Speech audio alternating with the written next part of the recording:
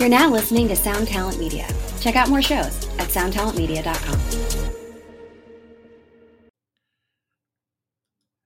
Hey, it's Tom, and before we start this episode, we have a premiere. California Stateside, it's their first single called All on Red. It's part of a 5-song debut EP that's coming out on July 21st. It's a split release between Numerality Zine and Extinction Burst Records. The record is called It's What We Do. You can order the 12-inch vinyl now, with each label offering limited alternative covers and vinyl colors. Again, the band is called Stateside, and the song is called All on Red.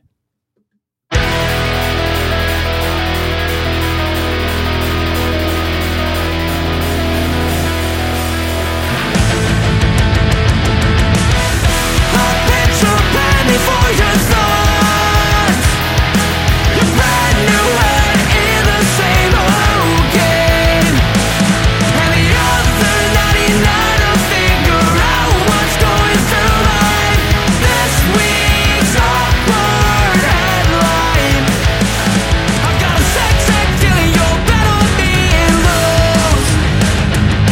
So put your money where your mouth is. Your brain goes so well with my blood. I'm playing tic-tac-toe in pain. I'm playing tic-tac-toe in pain. At this rate I'm betting I'll have my third ex by the weekend. I'm playing tic-tac-toe in pain. I'm playing tic-tac-toe in pain. At this rate I'm betting all on red.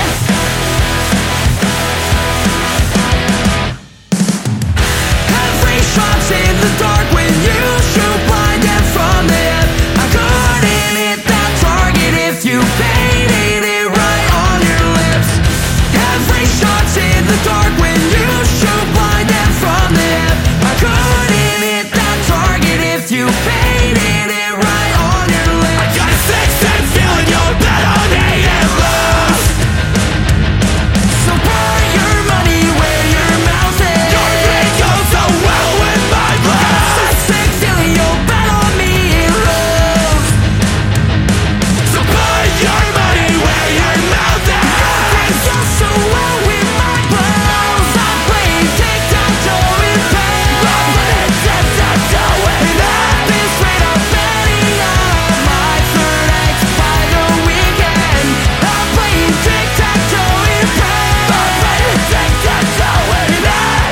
At this rate I'm betting I'll have my third ex by the weekend. I'm playing tic-tac-toe in pain. I'm playing tic-tac-toe in pain. At this rate I'm betting all on red. All on red. All on red. You lie because you have to. I lie because I can. No matter what I choose, in the end I always lose. You show me because you don't. Get me cause I can. Oh, it's just when we target. Your green goes so well with my blows. I'm playing tic-tac-toe in pen. And at this rate I'm betting I'll have my third ex by the weekend. I'm playing tic-tac-toe in pain. I'm playing tic-tac-toe in pain. At this rate I'll bet it all on red. All on red. You lie because you have to. I lie because I can. No matter what I choose, in the end I always lose. You lie because you have to. I lie because I can. Oh, it's just one way to. All on red. All on red.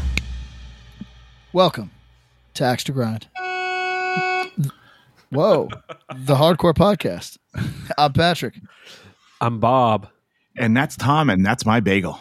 Yeah, go get that there you bagel. go. I knew that door ring. I was I thought you were about in to traffic. I was about to praise us for how like pro key we were like in setup. A lot of times we come on, we chit chat, we ramble about, we, kind of. Today we were like a solid. Everybody's on the line, 2-3 minutes, boom, right into it. So Well-oiled machine. Proud of ourselves here, guys. In that spirit, let's get right to our sponsors. Thank you to all of them. It is a blessing, not a curse in any way, to be supported by people who are of and in the world of music that we also find ourselves of and in. Thank you sincerely to Convulse Records. Oh, yeah. Yeah. Thank you sincerely to Live a Lie. Big facts, yeah. Thank you sincerely to Closed Casket Activities. There is no doubt. Thank you sincerely to Run for Cover Records. It is certain.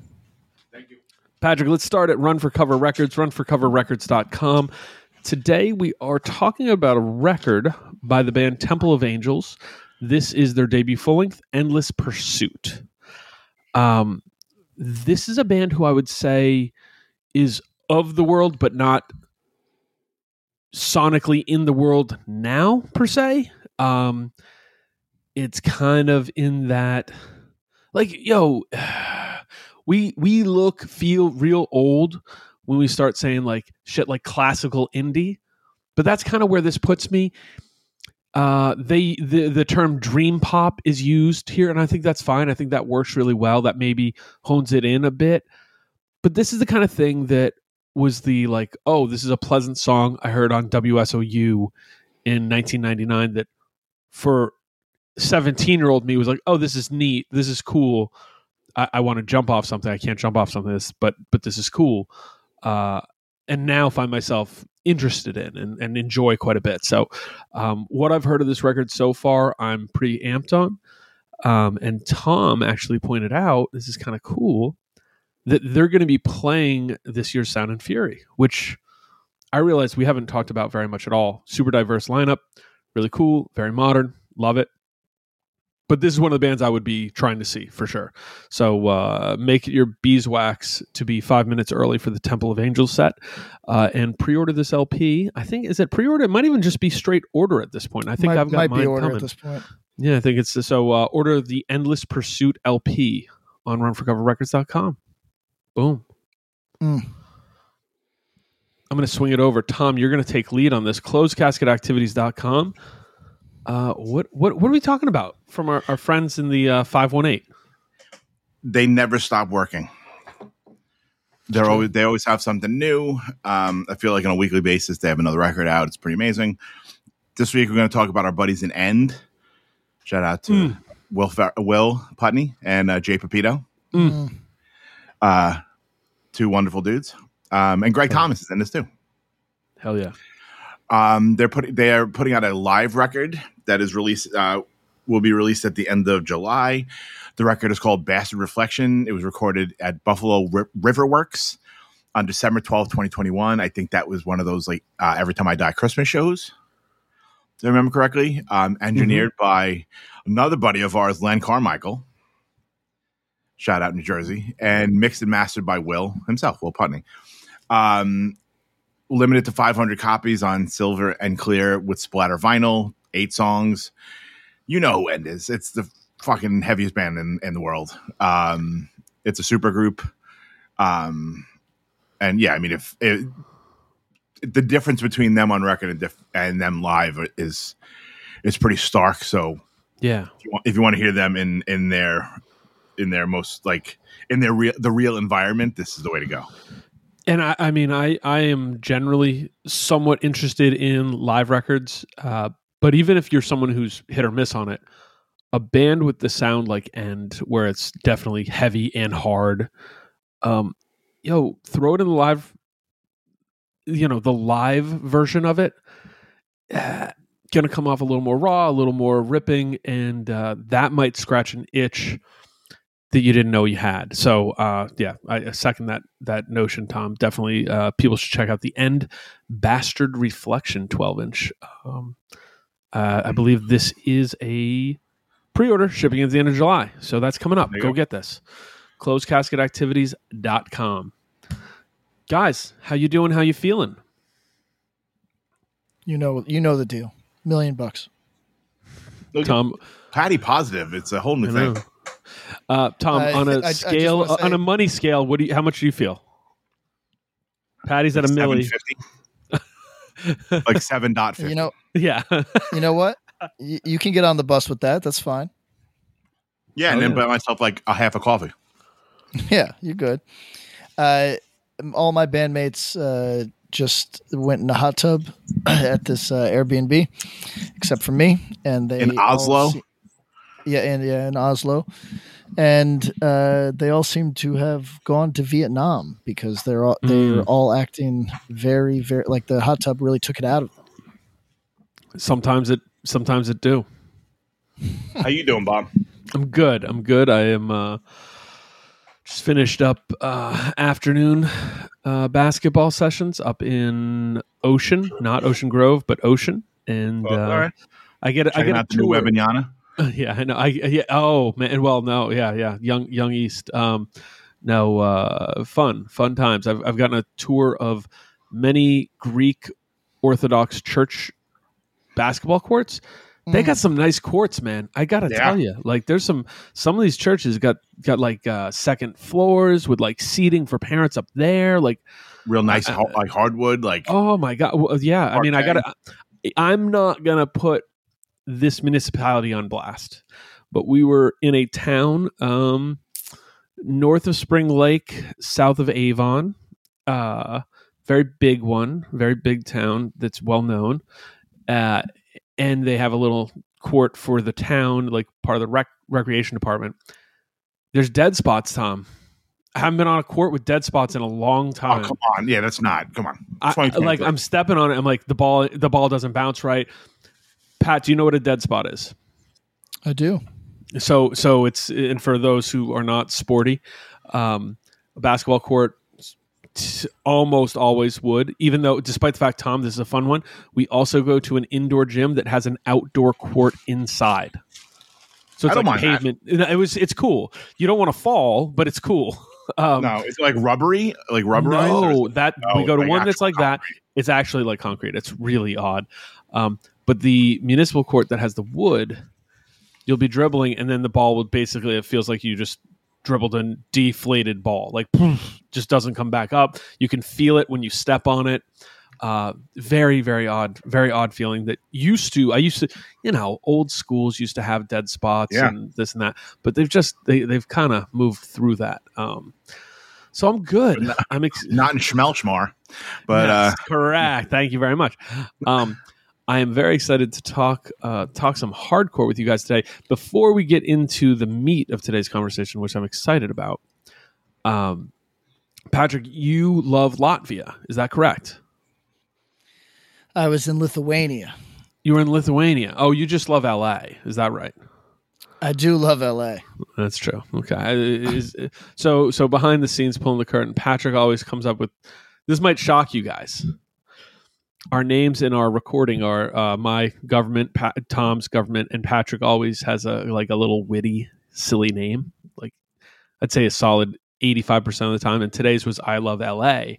And I was a little confused because I was like, wait, is it cutting off? Maybe it's I love Latvia. So you were in Lithuania. I'm sorry. I was in Lithuania. Major apologies to Estonia too. So I was in Helsinki for a few hours. I got out, checked it out.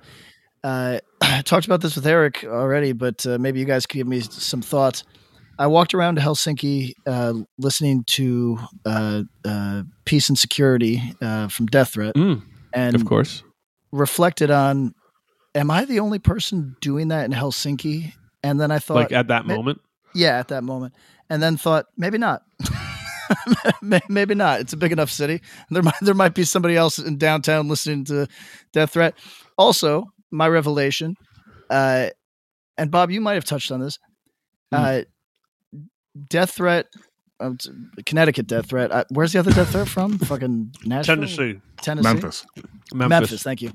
It's one word death threat, 2 word death threat. Right. That's how So I'm not true punks differentiate. I'm not saying that they sound alike, but what I'm saying is, if I think Connecticut 2 word death threat vocals could be easily applied to a crustier sound. That's my Oh belief. yeah, no, Like, so you give him that funny, echoey, hollowed out production, and throw a crust track underneath. You're aces. It's done. It's not even And hard. if the riffs were a little like the guitar tones were a little filthier. yes. Yeah, maybe. Yeah, Those maybe. riffs, like it sounds like it could be a fucking Discharge band. I wonder if there's a certain sound engineer, producer, recording guy overall extraordinaire in the San Fernando Valley area who'd be willing to take on that challenge to say, "Yo, crustify peace and security," because I think it could be done easily. So, wait, sorry. Before we go further, let's do a quick in memoriam, just because our last podcast fell on a day where we didn't get to talk about the passing of Mean Pete. We should say Absolutely. say a couple words on that. So, I think a huge volume of our listeners are they fall within an age bracket where Pete would be relevant to them. They may or may not have liked all of his bands, but they were actively engaged in hardcore when he was, and I guess that's easy to say because he stayed active for a huge chunk of his life. So Right. you kind of had to trip over this dude, even if he wasn't playing in a style that you were into. He was a pretty talented vocalist, and I only met him, a handful of times or whatever, but he was always a gentleman to me, and very, very well remembered and well regarded by the people he had an impact on their life. Very sad to see him go, and rest in peace. Yeah. Pete was, still is. He's a good friend of mine. I've known him for 20 years. Our bands played alongside each other a lot. He's one of those dudes, like when you're in his neck of the woods, you seek him out to hang out. He would do the same when he was in New York. We'd go get food and go, hang out anytime he was on tour. Real good, like close friend of mine. Lovely dude. Went through a lot of shit that was, really not fucking fair. And, just what, it was cool and kind of, terrible circumstances, but to see the outpouring of love for that dude and like all his like music and all his like artistic his like creativity and stuff like that. And like, he had a lot of impact like on like as like a vegan straight edge dude that I think, is almost overlooked. Like to a lot of the younger kids, like he was like their Earth Crisis. Yeah. You know what I mean? And I think it really had a huge impact on like the younger generation of like vegan straight edge folks. That's what I learned the last few days. I maybe didn't know that myself. And watching, I found out that a person that I know pretty well has a bishop tattoo. That's crazy. You know what I mean? But I think if you listen to Until the End, Remembering Never, and Bishop, and then he did like Heathen's Prayer, he did Ether Coven towards the like later on, that was more like metal. But like those bands, like you hear them in what goes on right now. Yeah, it's true. Yeah, I think it's to like a huge extent that I think sort of like didn't always get like the shine that it deserved. But like I think he had like his vocals and the music like had a huge impact on hardcore. He was a great dude, who's super fucking funny, super smart. Would call you on your bullshit. I loved him a lot. I'll miss him terribly. And, shout out to his family and all his friends and all the people that loved loved him personally, loved his music around the world. He was, he's really an important dude. And yeah, I miss him. Shout out. A guy who seems too young to go. I mean, feels like it too often we have to say that, but too young to go. Rest in peace. Transitioning from that's a hard one. But I wanted to ask you guys, this is kind of a similar thing. Are you guys familiar with Rick Froberg? Yes. From Drive Like Jehu. Yes. Philip, he passed 2 weeks ago, and didn't know the fella. Have heard very good things from people. So again, best to all who knew him. But I wanted to ask you guys, Drive Like Jehu, did that ever hit your? I mean, he was in the Hot Snakes. I knew that. Pitchfork before Drive Like Jehu. Were they more important than people acknowledge? Because that was a question. It was a question that was posed to me, and I said, "Oh, that is one of those bands who was a name I knew for a long time before I ever heard them." So it's hard for me personally to say, yeah, they were, but they were 1,000% one of the bands that was the people who liked them loved them. You know what I mean? So it's hard, and it might be one of those your favorite bands, but I think it's definitely yeah. And I think it was sort of like, I feel like a lot of that stuff was overshadowed because like Rock from the Crypt became so big. Oh yeah, for a minute, Yep. But like their fans were like super fans of all that whole clique, crew of bands. Like those, they had super fans. I like Jehu. I do. Yeah. Like it didn't hit me as much as like the same stuff going on maybe on the East Coast. Yeah, right. And I liked Rocket and I liked a lot of the Hot Snake stuff, and he was like a super talented dude and like young guy, like same deal. Yeah. Didn't seem to have anything really like seemed super surprising. He wasn't ill or anything like that. And they were working on a new Hot Snakes record, I read. Yep. So he was still kind of, he was still around. So, a friend of ours from, I won't out him just in case, but you know him, I know him. Yeah. He like tweeted about, because he's a guitar player and definitely was influenced by Rick Froberg's playing or whatever. And I guess he was like on a jog in Brooklyn. And some guy goes, "That's a fucking terrible shirt," because he was wearing a Hot Snake shirt, I think. Right. And our friend looks over and it was Rick Froberg. And I was like, that's pretty fucking great. Like in the middle of like Williamsburg somewhere, he was like, "That shirt's fucking awful," whatever it was. And it was him. So I thought that was pretty funny. He seemed like a pretty funny, like clever, sharp dude. So yeah. San Diego hardcore, man. So that's that. This is going to be our impetus. Patrick, anything on Drive Like Jehu, Pitchfork, or Hot Snakes? Jehu, not Hot Snakes to my knowledge, but Drive Like Jehu was pretty influential in some of the guitar playing in Self Defense. I think you can hear that. Yeah, I mean they were trying. What can you do? You're not gonna sound as good as that. Yeah, I mean, I really was same as Tom. I was pretty left out of that whole world, like the kind of the Hot Snakes world. Right. Just didn't hit for me until much later in life. Rocket from the Crypt still doesn't really do it for me. Jehu still does. I mean, for our listeners that like, maybe they never gave it a shot for whatever reason. What's the song? Do You Compute? I mean, that one will just. There's nobody that's like a Fugazi level hit to me.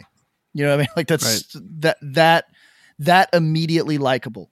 It's dry in a great way, but also, florid in a great way. It's a really, really great song. So if you don't know where to start with that band and you don't even want to sit down and fucking try a whole record, then just listen to that song. You're gonna either immediately get it or you're gonna say, well, respect to him regardless. Yeah. And this is gonna inspire I want us to do a San Diego dive because it's such a wild place in terms of what musically it's been a part of, kind of. I think it goes. The 90s there are really fascinating, but even some of the 80s stuff there, it's not like it's not some well that is so deep, but, and there's a big but, for what it put out a lot of awesome stuff. A lot of cool stuff came from there. So, and stuff that kind of had its own place. So, and that goes right up to things that are very different. I think, like we can talk about Drive Like Jehu. We can talk about Heroin. We can talk about Battalion of Saints. We can go forward and talk about stuff like Take Offense. We can talk about Fucking Locust. The Locust. Yeah, that whole like Justin Pearson, everything that dude's been done, Right, all the 31G and Gravity scene and all that kind of stuff. So it's really kind of fascinating. So we're going to do a San Diego dive. And then other than that, I want to make sure we talk a little bit. Patrick's in Latvia. Tom, did you hit any? Or he's not in Latvia. He's in Lithuania. He's in Oslo. He's in Oslo now, right? See this? This is fried brain. Did you hit any shows this weekend? Because I am currently in the self put on guilt cycle because Enforced is playing Amityville tonight. Knox. Yeah, I was meant to go to that, and then by the time I got back from Jersey. And Enforced and Creeping Death, so Adrian's going to be there, and Knox. Right. Homies. As the crow flies, Amityville is like 50 miles from where I sit, something like that. It would take you, no doubt, 3.5 hours. No question. Right now? Right now. It's summer traffic? Yeah. So this is my question.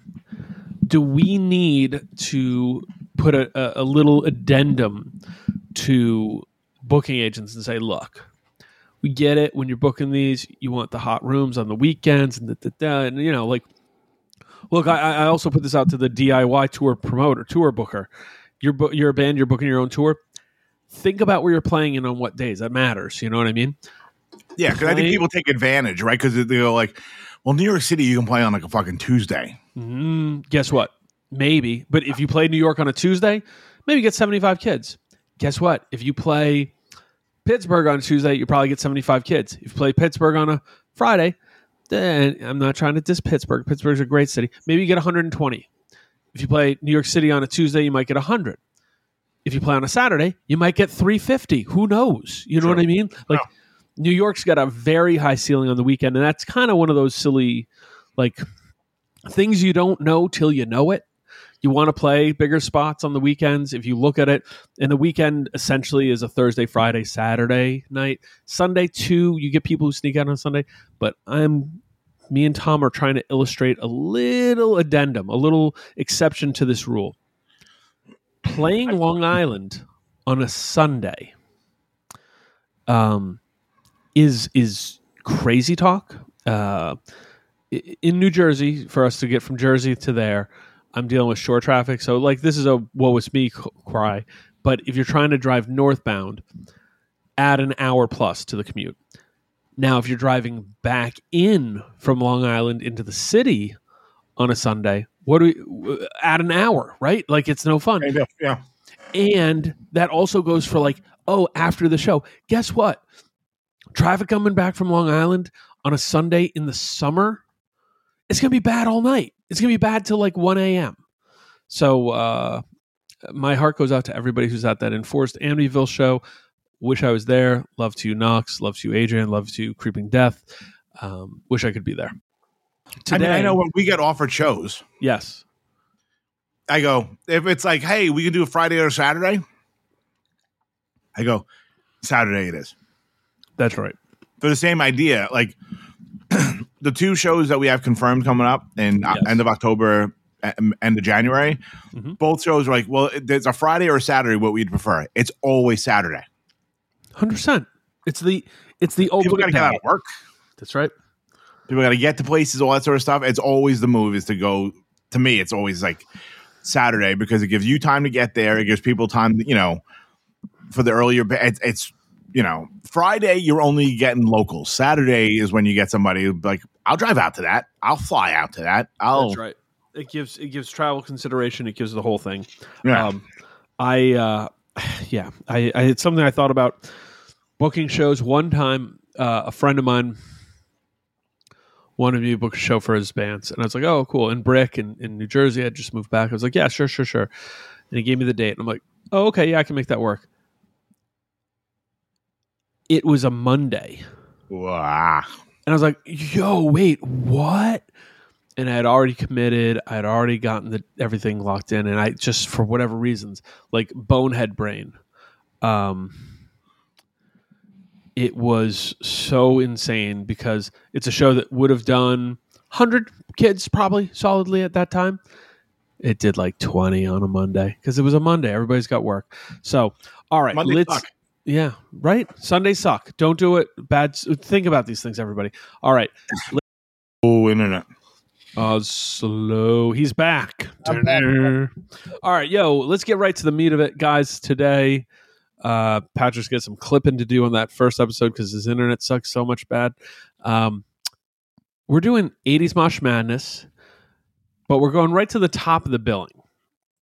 We realized when we were putting together the list of our favorite 80s hardcore 12 inches and LPs that there was a group, came out to be about 8, could have been 6, could have been 10, but 8, we chose 8 LPs that we considered so big, monumental, that they probably would decimate a lot of the rest of the competition.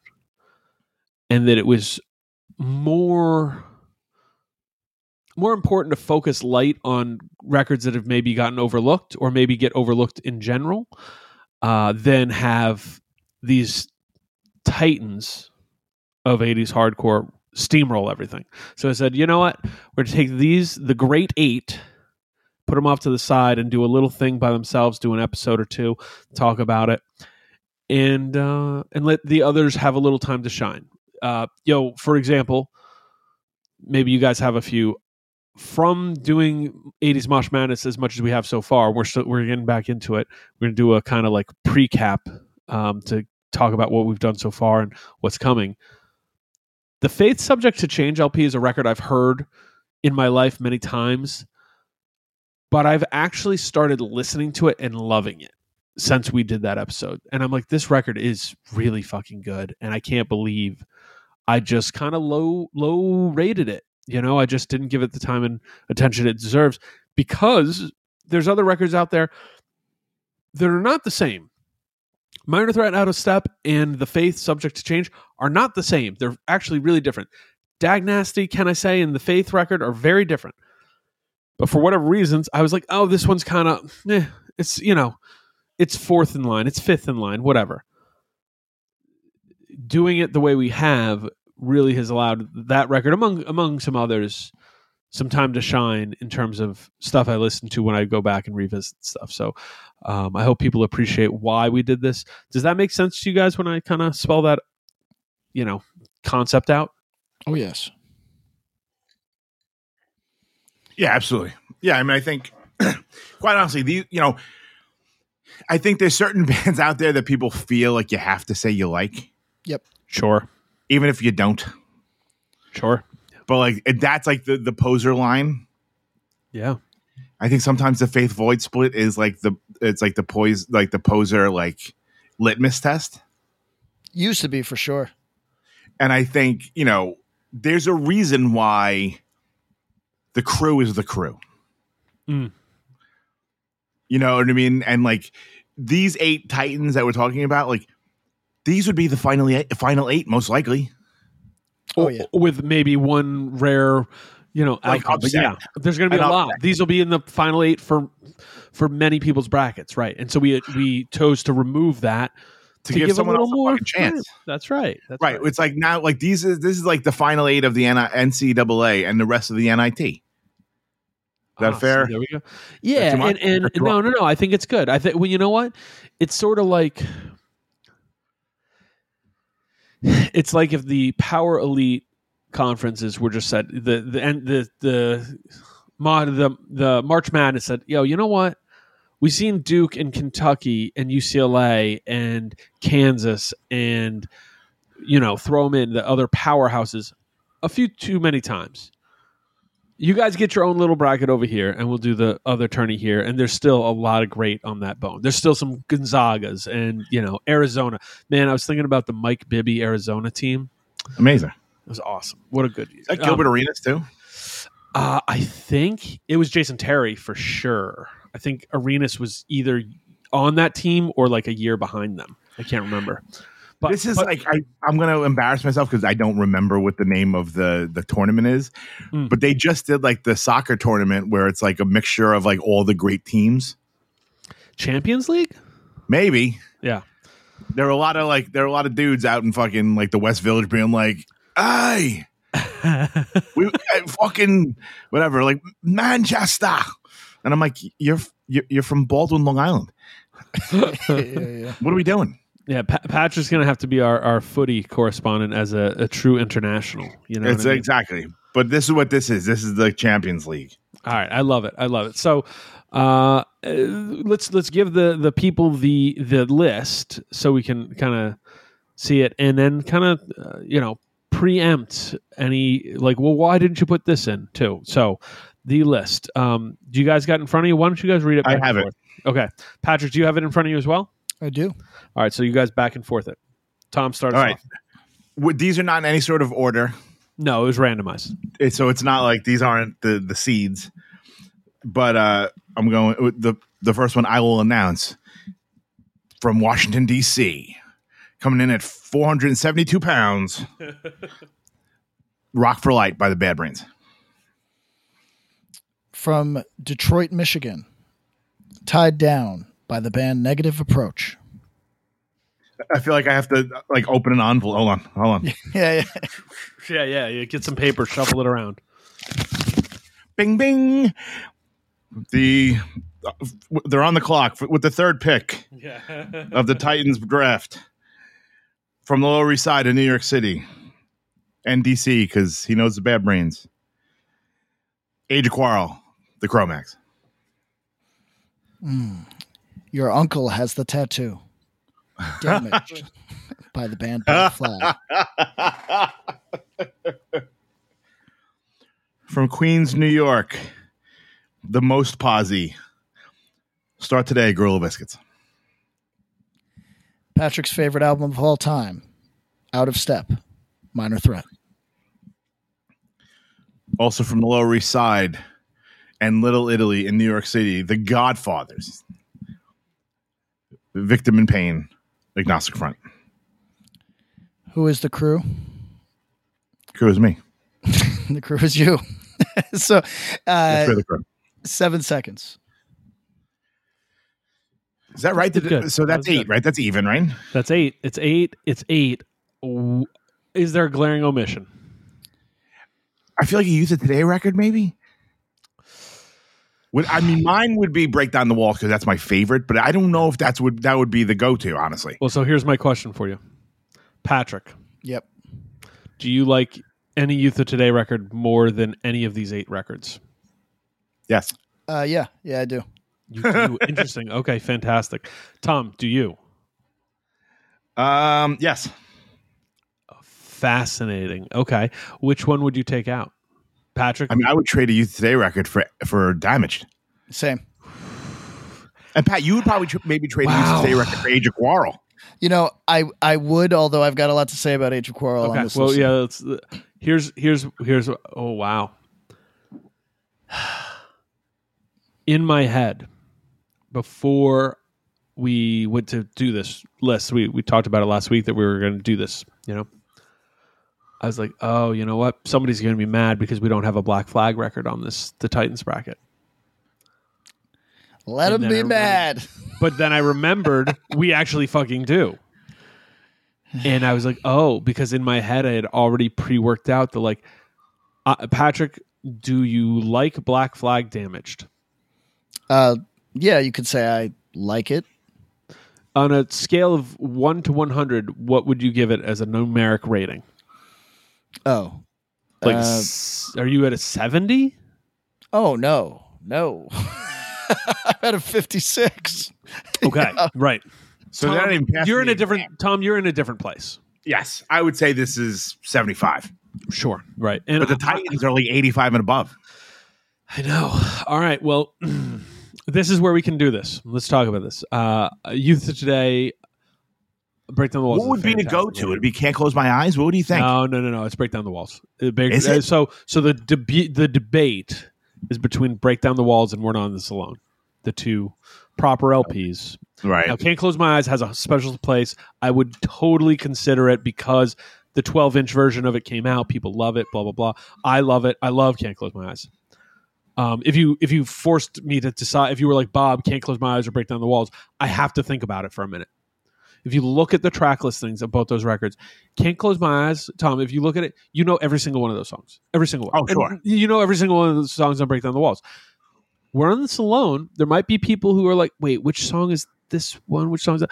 I am a We're Not This Alone guy. But that said, Break Down the Walls doesn't have a lot of the weird issues We're Not This Alone has. We're Not This Alone has weird production issues, weird drum stuff going on. Guitar sounds kind of all over the place at points. Then there was the remix version. They changed some stuff up in the late 90s. All this weird stuff. Break Down the Walls, tight as a drum. You know, I feel like that sounds like a major label record compared to the other two records. That's right. We're Not This Alone is raw. It's almost, you know, the lore of We're Not This Alone helps it for me in a lot of ways. It's feels manic. It feels crazy. I love it. I mean, I love all the records, but I think the answer is Break Down the Walls. You know, what is the go-to Youth of Today record? It's Break Down the Walls. Now, Patrick, I'm sort of surprised to hear that, but you gave Damage such a low rating. What would you give Break Down the Walls out of 100? 69. Nice. So you're damning with faint praise, pretty much. No, I mean, listen, I've said before, everything that's cool about Youth of Today is, for me, in passing. You know what I mean? Like, I'm never mad at Youth of Today.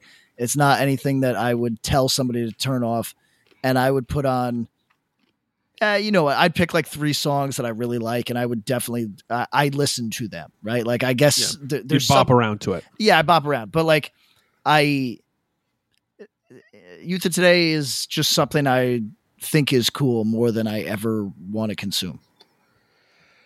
Now, can you frame Black Flag in the same way, or no, not at all? I mean, listen, to our listeners, if this is your first time listening, you don't understand this 80s Mosh Madness, or if you don't understand Mosh Madness, period, a huge part of it is parsing our personal feelings from what we understand to be the relevance and importance of these fucking records. Damaged is unbelievably important. And correct. I don't think that matters to me. For anybody listening, I'm a grown man who's been doing a certain type of music for my entire adult life. I've earned the right to shit on classics, and I just don't care about this record. It doesn't mean it's terrible, you know what I mean, at all. It just means I don't care about this record. But listen, things rise and fall in my view. Victim in Pain wasn't really relevant to me until fucking 5 years ago. You know what I mean? Right. Like these things are, and honestly, we'll get to it. Age of Quarrel, I liked it the best on this list than as I ever have. So he's coming around. You know what? The problem is that Bad Brains are in the same fucking bracket. And as I've said, it's okay. It's okay. Yes. I think every member, well, no, you know what? The Chromatics. Not every member. Not every member. But I think it's interesting. Oh, that's good. Let's hold that pin in that concept. Because you're right. So here's the deal. Gun to my head. You don't even have to, I'll push the gun down slow and go, hey, we don't even need to go like this. I like We're Not This Alone more than I like Damaged. I like Break Down the Walls probably a touch more than I like Damaged. Do you like it more than Start Today? Do I like Damaged more than Start Today? No. Do you like Break Down the Walls more than Start Today? No, I don't. No, interesting. I don't. No shit. No, I like We're Not This Alone more. Okay. Now things are getting fucking crazy. So here's the rub on it, and there's a few different reasons for that. I think Break Down the Walls is really good. When I think about punk music, including hardcore, whatever, I like urgency, and I like when things the feeling of kind of like the dramatic, the flair, emotive stuff, and We're Not This Alone. And you know, quite honestly, you can get that in the music. You can also get that in the vocals. With Break Down the Walls, you're getting a very confident, puff chest is the wrong term because that could kind of seem negative, right? But you get a Ray Cappo who is ardent and at the top of his game and knows it kind of thing. And with We're Not Us Alone, it feels like someone fighting out of a corner vocally. And it seems like he's on his heels a bit. And that kind of energy pulls me in a lot. And I think it shows through in the lyrics. If you compare the lyrical content of Break Down the Walls and We're Not Us Alone, it's kind of interesting. There's some tropes there. There's, a lot of the same stuff. But there's just some moments on We're Not Us Alone where I think the personality shines through in a way that's almost like, whoa, you can't, this was your follow-up? And I don't know. I think it's incomparable. It's not my favorite hardcore record. I probably like 3 or 4 Bad Brains records more than I like We're Not Us Alone. I like Age of Quarrel more than I like We're Not Us Alone. There's this list. There's half the list I like more than We're Not Us Alone. But it's hard for me to put in the Titans bracket because Break Down the Walls is more loved than We're Not Us Alone. I get it. I think the production issues on We're Not Us Alone really fuck with it. They probably acknowledge that too.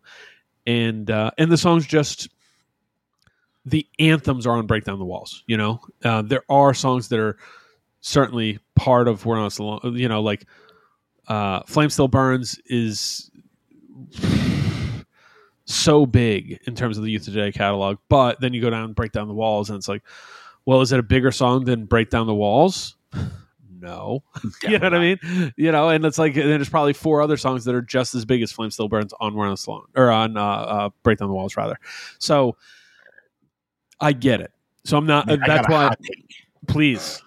No, not for this. I was looking at some, oh man, I've got a bit of a I've got a so we're all right. Myself. We are not going to remove any records. To Break Down the Walls, I'm fairly certain is in the regular bracket. It's probably going to go pretty far. Damage is going to stay in the Titan bracket, but we're all establishing that, on a personal level, because that's what this is, right? We try to do this. This is where we get to interject some of our personal, but we try to weigh it. If Patrick hated Black Flag, like, I cannot even talk about this. Maybe we take it off. But if you go way back, we did a whole episode where we talked about what was going to be on 80s Mosh Madness, what should be, what shouldn't be, et cetera, et cetera. We're going to leave Damaged here. We're not going to replace it. But Break Down the Walls could have been in this Titans bracket, no question. Good. I'm just going to say that I think us leaving Damaged in here is kowtowing to people just so we don't have to hear them. You know what? I to a degree I agree, but I need to move on because I have some other relevant orders. Okay. Well, let me put this in here. I would feel weird not having a Black Flag record here, but my problem is this might. Like if you ask me this or Jealous Again, I might say Jealous Again, but that's also because there's a part of me, and Tom, you might feel this closer to me than Patrick. Part of it is Damage has been beaten into me so many times. I think I remember I actually got an old version of Damage on vinyl at some shit record store, and it was cheap, but it played, it was in bad shape. I remember being like, this is a really cool record. And I think about the excitement of it, and it's like really cool. And compared to a lot of punk up to that point, there's more urgency than you feel. Then you hear Black Flag get angrier and more aggressive as they go on. And then you hear live versions. You're like, wait a second. The version of Rise Above on the album is quaint. To me, the song that sticks in my head all the time is Can't Wait 1 Minute More by Civ. 2 punk songs that do this for me, and there's probably more.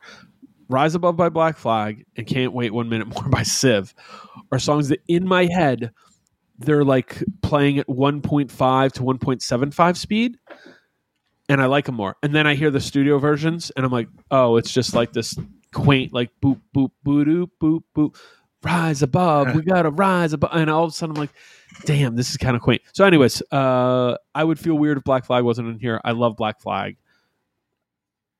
Break Down the Walls or Black Flag? I don't know. So anyways, next point. What do you guys want to get on? Next point. In 1 second, tell me what the youngest album on this list is. Start Today. That's right. 1989. Jesus fucking Christ. 89.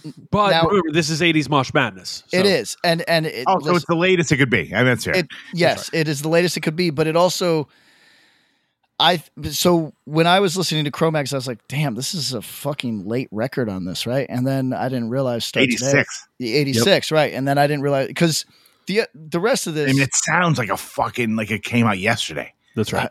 Which is So incredible. here we go.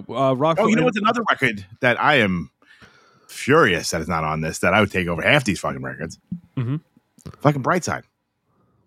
Oh, okay. So 1989, right on the border. Brightside's in the standard tournament. Yeah. Oh no. I mean, it's got to be, but I feel like that's a Titan, man. Although all right. looking at these, that might be a rough one. But I take That's that what over I'm Black saying. Flag too. Okay, so here's the problem, Tom. There is people screaming, "You're crazy" about Yes. Black Flag first Killing Time. Well, you know what? But it's okay. Here's my hot Okay. take. You ready for my fucking hot take? Go. I'm ready. I would take Brightside over Out of Step. Oh, well, I'm Tom, gonna throw some out there. that bad news. Now you're kicked off the podcast. No, so here's the thing, Tom. These are some of the worst. These are some of the worst Minor Threat songs. Tom, hold Braveheart. Let's Braveheart this because it's so good. You're hitting some good nerves, and now you've primed the pump here. Hold. That's a great Just take. call me Stephen A. Smith. I fucking love it. Killing Time Brightside, is it? So here's my question, and we've talked about this, Tom, a little bit. You're putting Brightside 1-to-1. I think you have a hard time putting it over Age of Quarrel, correct? It's tough. Yeah. You might personally, but you're tough. Do you put it over Blood, Sweat, No Tears? Sick of It All? You know what? It's funny. Historically, no. But what are you listening to more? Brightside. I'm right? putting on Brightside right now before I put on Blood, Sweat, No Tears. Blood, Sweat, No Tears had more of an impact on me because I heard it as a kid. Sure. Yeah, right. The nostalgia. I didn't hear Brightside was like, Sick of It All and Minor Threat were like 1 and 2. Yep. Brightside might have been 17. Yeah, but the album, I mean, yeah. You're not, well, you know what? And I think there's a no shame quotient here. You're listening to Brightside over Victim in Pain, right? Yes. Yeah, don't be afraid. Yeah, I get it. Don't be afraid. No, but I mean, that's a fucking, it's a great legend question. to step out on.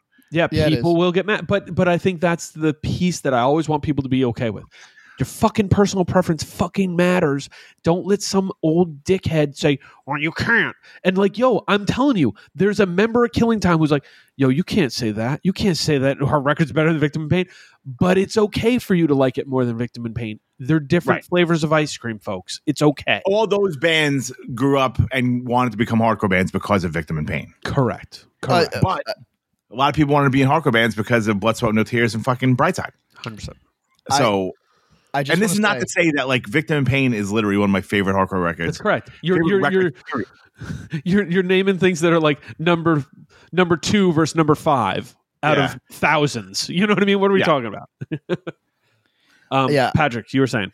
I just want to say regarding the Brightside over Damaged, for example, because now Killing Time is just a generally important band. That's a fact. Right. However, if we were going to be really honest, we would say that Killing Time is incredibly important to people who value the legacy of specifically New York hardcore. Yes. Whereas Damaged that's like I guarantee if I rounded up 100 people at Punk Rock Bowling, Correct. 30 of them would have the bars. If you rounded up 100 people at Punk Rock Bowling and said Black Flag, Damaged, or Killing Time, Brightside, you'd have 98%. 85 who look at you and go 85? damage, and then there's 13 who go killing who? You know what I mean? Yeah. Like there's people who have no idea, and that's okay. That's okay. So this is all to say, I think I agree with Tom, but I just for the sake of universality and whatever respect, balancing these things. Trying. That's right. Yeah. Because here's the thing, just the breakdown. Because you noted one imbalance, which was let me go through these roughly off the top of my head. I don't know it for sure. I'm pretty sure Rock for Light's 83. I'm pretty sure Tied Down is 83. Age of Quarrel is 86. Damaged is 81. Start Today is 89. Out of Step is 83. Victim in Pain is 84. 84. Yeah, I believe so. Is that right? The Crew is 83. Yeah, Victim in Pain's either 83 or 84. I think it's 84. And The Crew is, I think, 83. It might be earlier. I think it's 83. Wow. So that's one thing. There is a slant to that. Another. Bad Brains will say DC, a little bit of NY in there, but it's DC. Negative Approach, Midwest. You got that Michigan. Chromax, New York. Black Flag, California. GB, New York. Minor Threat, DC. AF, New York. 7 Seconds. Reno, we'll consider it West Coast. Sure. We going ski now? Are we neglecting California records? Here's my question. Tom, I love Dead Kennedys. I love Fresh Fruit for Rotting Vegetables. I think it's in the tournament. There's people who would go, this is Mosh Madness. It's not a hardcore record. It's a punk record, blah, blah, blah. I don't care. Does that record deserve a place here? Would you take Dead Kennedys? Would you take a Dead Kennedys record over any of these records? No. Okay. Patrick, would you take... Go ahead. Go ahead, Tom. No. I mean, I would take Group Sex over that. Oh, Group Sex. So Group Sex. If we consider that a hardcore record, then I would take Circle Jerks over Black Flag and some other records on this. I think Group Sex is just better than Damaged. I think it is. Group Sex is in the main tournament. It is a fan-fucking-tastic record. And there's listeners right now who are like, wow, why didn't you do this? And there's some listeners who are like, of course that's a hardcore record. There are listeners. Let me just be real. There are many listeners who don't listen to punk music don't listen to hardcore pre-90. There's people listening to this who don't listen to hardcore pre-2000. True. Believe that. So they see Circle Jerks and think it looks like, a Toy Dolls record compared to what they listen to. You know what I mean? Like it's just that is punk to them, and they think it's a different thing than what they listen to. The goal of some of these shows is to expose that, hey, it's not that different, and maybe you like it. So, anyways, other West Coast big ones. Patrick, Dead Kennedys aren't hitting your Titan bracket, right? No, not at all. Good. Uniform Choice. Uniform Choice, Screaming for Change. I mean, it's great, but I don't think it's a Titan. No, I love it. It's not. It's not quite in this. Not top 8. Not. No. To me, it might make Sweet 16 for me, but not top 8. Any other West Coast records? Poison Idea. Stuff, though. Yeah, it's a lot of 7-inch stuff for me. Like Chain. 7 inches. The Poison Idea. Pick Your King. 7 inches. King. Brilliant hardcore. But then the LPs, there's people who love it. I get it. Some of those LPs are very good, but Pretentious Assholes is just not as good as like Feel the Darkness. Feel the Darkness later, and it's just not here. So just kind of annotating this. Neither of you guys is taking the big boys over these type Titans, right? No. Neither of you is taking... the Dicks, Kill from Heart. I'm trying to think if there's any other Midwest stuff. On my most recent listens, I enjoyed the Big Boys record more than I enjoyed Damaged. So okay, yeah. I mean, Patrick, the Big Boys are a thing I think you could explore and really enjoy some of their weird core. It's a band I've loved for a long time, and think people, if you haven't, what is it? It's the they have a Sessions record that is so good. It's just. Anyways, I'll find it and send it to you. Okay, so that kind of there's people who would say, well, what about DRI? What about COC? Well, a lot of that stuff just doesn't make the cut here. It's somewhere else. It's on our other bracket. Suicidal Tendency, self-titled. Love that record. Fear. I could Fear the record I love, but I think it's got its hits and then falls a little off for me. I wouldn't take it over. I wouldn't take it over Damage. The high points. Oh, Jesus Christ. The high points of that. I would take Suicidal Tendency self-titled over Damaged many days a week. So that's another one. All right. Go ahead. Interject. Can I get us to our next wrinkle? Please. Bob, I know your answer, so I'm not. Mm-hmm. And I feel like you're going to have an intense response. So let's hear it. Just bite the tongue for a second. Tom, is this necessarily, does it have to be Rock for Light? No, it could be the Roar tape. Yeah. I mean, it could be. Could it be Eye Against Eye? Yeah. No, I don't think so. I think here's the argument. Both the tape and Rock for Light are fantastic fucking hardcore, and there is so much good material. It's also fucking 17 songs. You know what I mean? And right. I think Eye Against Eye, while it does not have the high points, is more consistent. Is maybe a better listen. You know what I mean? It's maybe just a better listen. So you just like Sacred Love because he's singing over a jail phone. I do like it very much. It's a pretty fucking cool story. I love it. But I mean, dude, if you look at it, so it's the intro, Eye Against Eye, House of Suffering, Reignition, which is the most underrated song in hardcore history. Secret 77, amazing song. Let Me Help, great song. She's Calling You, great song. She's Calling You is great. Sacred Love's great. Hired Gun, Return to Heaven. It's all fucking bangers. Eye Against Eye is a perfect record. It's potentially more sonically influential than Rock for Light in a direct way. But I'm going to say, here's the thing. Go. Less hardcore. Oh, yes. Significantly. It's a lot more kind of like, they brought in a lot of like outside influences that were more like jazz. Like they went back to the jazz fusion. I think that the argument here, so does it have to be Rock for Light? No. I mean, I came up on the Roar tape and didn't hear Rock for Light for a solid 2 years probably, and the Roar tape was what I probably heard it, but Roar tape was what I listened to on repeat forever, and I love the Roar tape. What the Roar tape and Rock for Light did, because how many records actually sound like the Bad Brains, like the early Bad Brains? Not much. Like Cro-Mags try, just Cro-Mags. Yeah. They spool in enough Motorhead and Discharge because they realize they can't do what the Bad Brains do the way they do, so they tried to do, they did very well by changing it up. Eye Against Eye, you can hear that. You can hear Eye Against Eye in Inside Out. You can hear Eye Against Eye in Absolution. You can hear Eye Against Eye in Burn. Eye Against Eye comes out in 86, I believe. That's fucking you can hear insane. it in fucking Turnstile. 100%. Sure. You hear it. Sure, you hear it in those everything. groovy mosh parts that Turnstile has are full on Direct. Eye Against Eye mosh parts.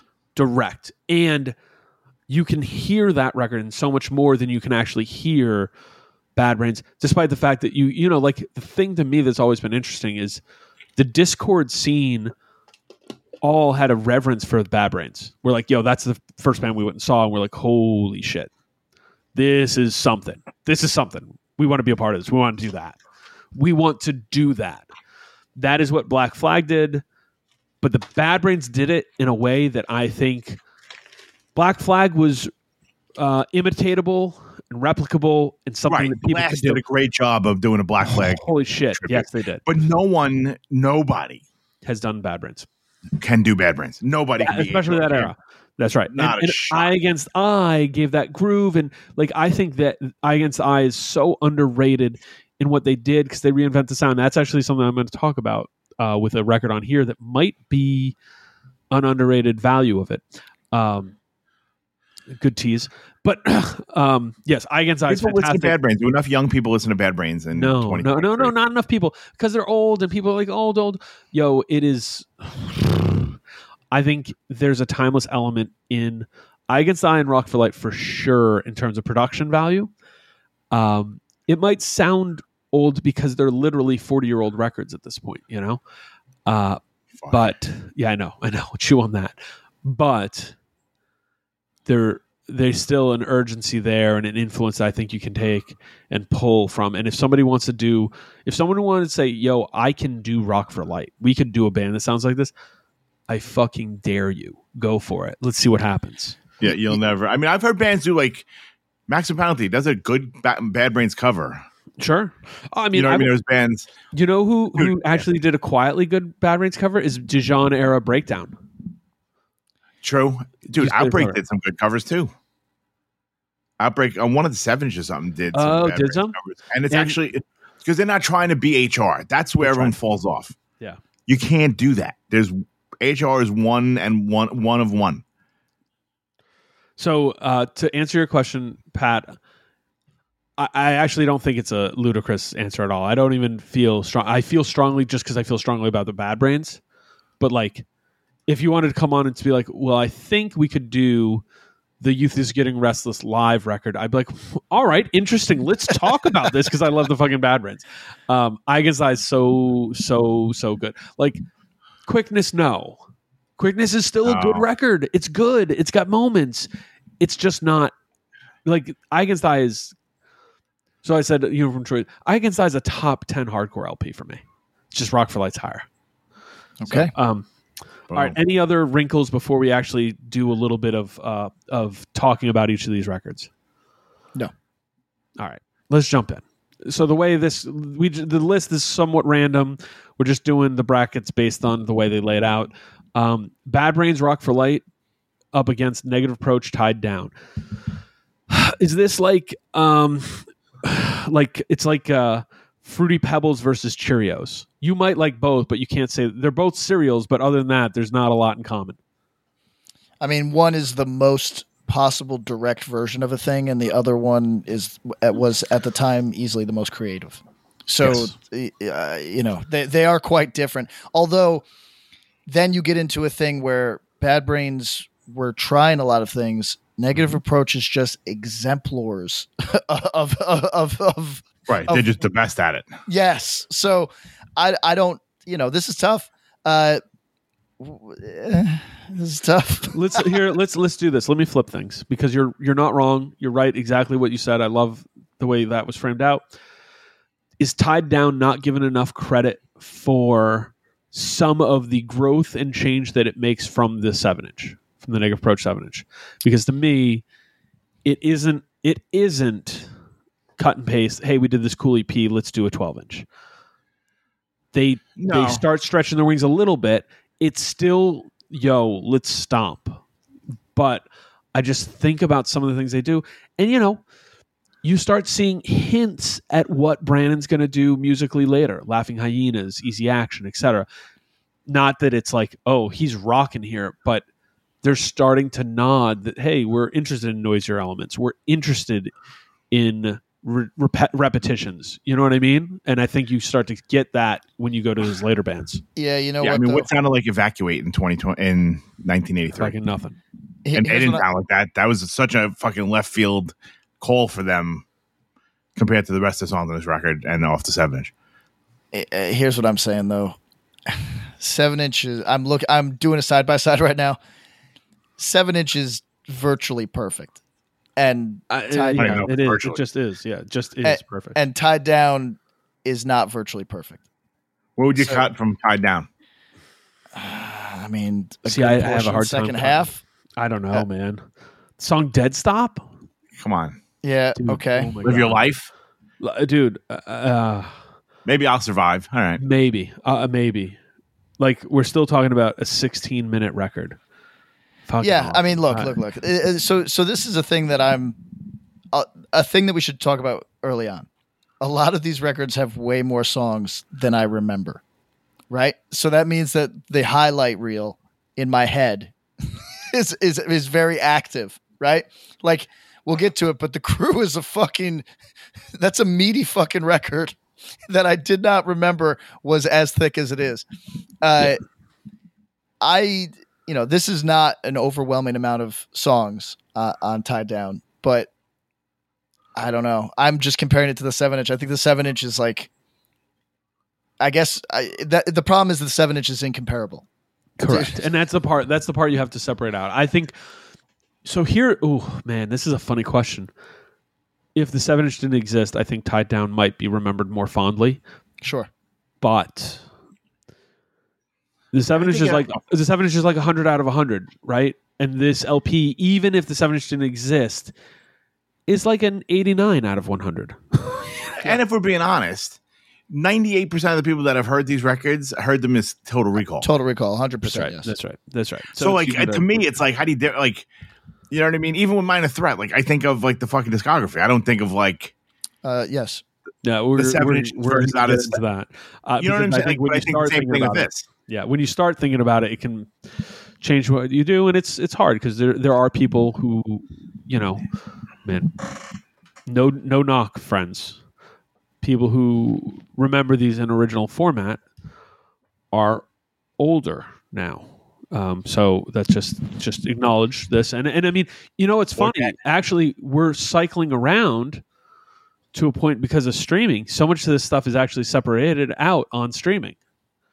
So we're getting both angles. The 60-year-old remembers the original, 55 and up remembers the original format, and the 33 and under is like, oh yes, the 7-inch versus the LP. Of course, that's the way that they are on streaming. You know what I mean? Negative Approach is actually a bad example because I don't think the 7-inch is separated out from Total Recall. But regardless, Rock for Light. It is fast. It's got elements of melody that I don't think are often noted. Because if I said, Tom, are the Bad Brains like a melodic band? I don't think you're like, yeah, you have to think about it and go, well, yeah, they have elements of melody, but it's sort of a unique melody, right? Like Sailing On. Right. Very. There's lots of melody, but no one in this room nor anywhere is calling it melodic hardcore. Hell of a lot of melody. A recurring theme with these is that, and this is no different for Tied Down either. I think there's only one record where I'd say, the musicianship on here is really, really good, but maybe not top of the game. But I think Rock for Light and Tied Down, these are all musicians who can rip doing what they're doing. Negative Approach, it almost feels like these dudes are playing down to what it is and just doing that in this really cool hard way. To me, it's Rock for Light. I like Rock for Light more than Tied Down. They're just two very different flavors. I mean, they're both perfect, but Rock for Light has a stronger highlight reel in my view. Yeah, same. Rock for Light has to win. All right. And when we post this up, we'll do some voting, and hopefully some Negative Approach heads come and throw their boots at us. So, all right. Cro-Mag's Age of Quarrel up against Black Flag Damage. We've actually talked a bit about it already. Patrick, think of 3 good things you can say about Black Flag Damaged. Another day is here, and you're ready for it. What to wear? Check. Breakfast, lunch, and dinner? Check. Planning for what's next and how to save for it? That's where Bank of America can help. For your financial to-dos, Bank of America has experts ready to help get you closer to your goals. Get started at one of our local financial centers or 24/7 in our mobile banking app. Find a location near you at bankofamerica.com/talktous. What would you like the power to do? Mobile banking requires downloading the app and is only available for select devices. Message and data rates may apply. Bank of America NA, member FDIC. Okay. While you're doing that, it might take a minute. Tom, give me your elevator pitch of this record. Iconic cover. Some great songs. Some songs you can fast forward past. Yep. A lot of songs. But some all-time classic hardcore songs like Rise Above, TV Party, Police Story, Gimme Gimme Gimme, yeah, Depression. There's a lot of fucking good songs in here. Yeah, I really think there's some great songs on here. I think the song What I See is really good. Spray Paint is a really good song. It's a really good record. That, I mean, to me, honestly, this record is the template of American hardcore and punk. It doesn't mean it's the best. It doesn't mean it's my favorite. No, but it got out there more than Negative Approach. There's a lot of those elements. Yeah. You know what's really funny? Not a mosh part to be found on this record. No. So, and it's and Spray Paint is only the second best song about graffiti on this Titans block. Oh, interesting. We will attack in red and black. Patrick, your 3 things. Do you have them? It's not easy. I actually was going through the song list and thinking of all the negative things. Okay. Here's one thing I could say. I think that there is ample variety on this record. Okay. You think it's too waka waka, some of this stuff? 100%, Tom. TV Party and Six Pack ruin it, but then you hear a song like Depression, you're like, fuck, more of this. Tom, Bob was attempting to get me to do an exercise of positivity, but I'm jumping on your train, my man. I think Rise Above is corny as fuck. I think has that been ruined though? Yes. Here's the thing: if you separate out the lyrical content, etc., like honestly, That's it's incredible. almost, Get out of here. well, that's the TV party, right? Here's what I want to say: Rise Above is a great case in Black Flag. I think there's a tonal issue.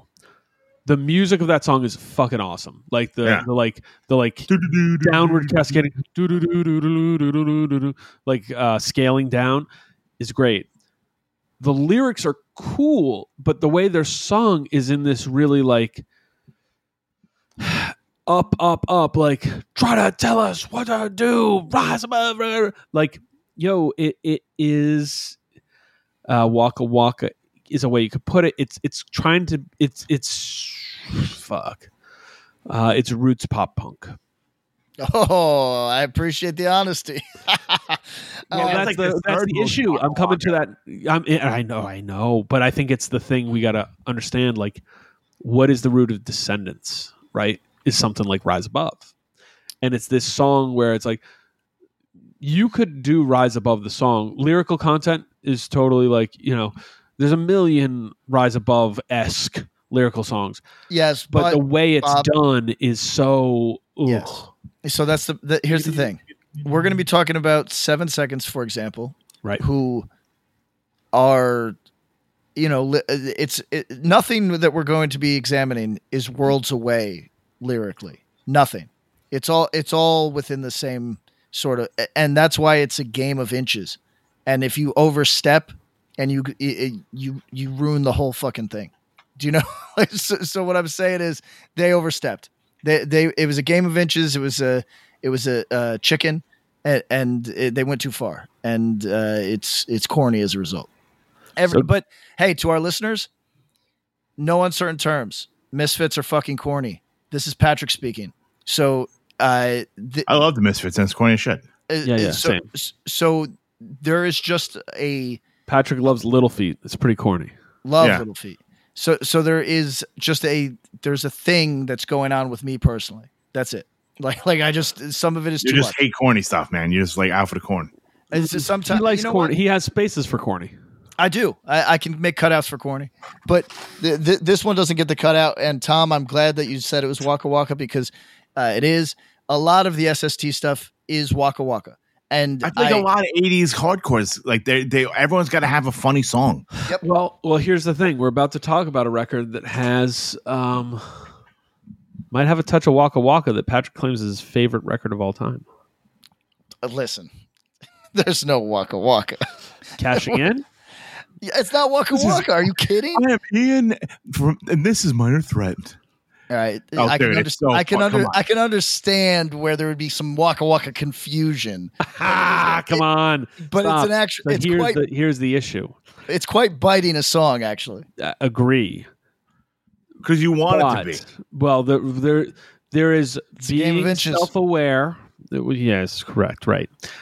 Self-awareness and being able to not be so self-serious. For example, there is not an ounce of Waka Waka on Rock for Light. Not an ounce.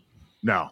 There's not an ounce of Waka Waka on Age of Quarrel. It's the anti Waka Waka. Very self-serious. Correct. Although there's a few records on here. I think Patrick's favorites on this list are all Waka Waka. So today got some Waka Waka, man. All have some ability to be self-aware and okay with whistling on a song. Hold on. It's something that's got to be said. No. Age of Quarrel, in its self-seriousness, occasionally traverses into unintentional Waka. Wake up with a bump on my head. Sure, that's true. Yeah, which is good. But there is the inversion, right? Is the idea of like, do you acknowledge? I'm never going to be able to leave the house again in New York City with some of this shit, man. Do you acknowledge that? Hey, what I'm singing about. All right, like the fuck, is it not for the weak fanzine from late 80s from New York? Did an interview with Gorilla Biscuits, did an interview with Walter, who were like, hey, why do you write so many songs about hanging out? And then he's like, we don't write songs about hanging out. And then they just cut and paste the lyrics of like 4 Gorilla Biscuit songs that are like, talk about hanging out. Sitting around at home, hanging out. Like, yeah. And it's just like struggling. It's like, okay, we think you do, but and it's the ability to say, hey, okay, I'm writing a song about bump on my head. Like I got to be able to like step back and do a silly like ho ho ho. That's no waka waka, Patrick. Ho ho ho. The ho ho ho, you could argue, is maybe Waka Waka. Little Waka Waka. It's a great record. All right, let's the other one here, Cro-Mags, Age of Quarrel. This is just a monster of a record for me. I love it. I don't think it's the best hardcore record, but I think it's the most intense. And it is unfortunate that it's hard. I'm a full separate art from artist fella, and this record is a proving ground for that. But good Lord, it can be a hard thing. You're making it easy. But Patrick maybe has been pulled in.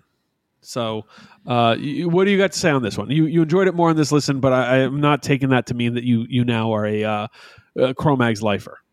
No, I still stand by the fact that I'd rather listen to Best Wishes, I think. But and I really fucking, I'm sorry, everybody. If you started a band and you used Cro-Mags as you said that was an influence on your band.